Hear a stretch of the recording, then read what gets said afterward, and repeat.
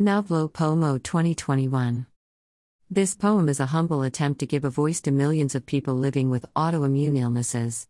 There is so much more I wanted to say, but for now this is all I have. That time when I felt normal, completely alive.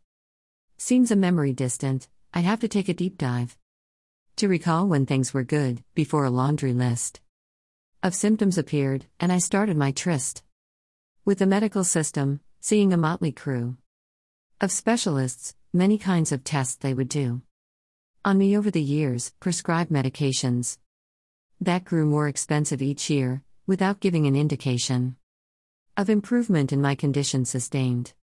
No matter what I did, my symptoms waxed and waned. I had flare-ups at times most inconvenient. They followed no schedule, I could not prevent a flare-up when it threatened its ugly head.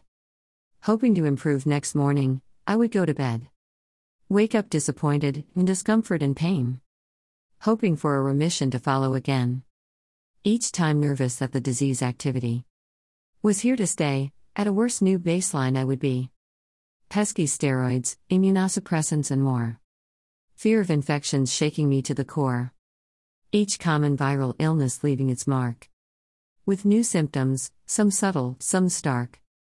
Any kind of stress sending my system immune into overdrive, from which I would not bounce back soon.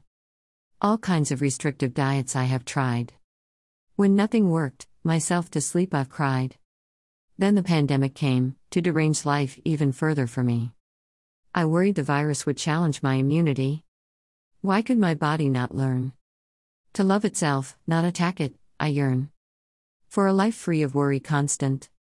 Even though I manage well to an extent, there are times when gourmet food unleashes a torrent of symptoms that intrude on my ability to live from day to day. Normally then I have to remind myself in some way. This too shall pass because flares come and go. Tomorrow may be the best day, I never know.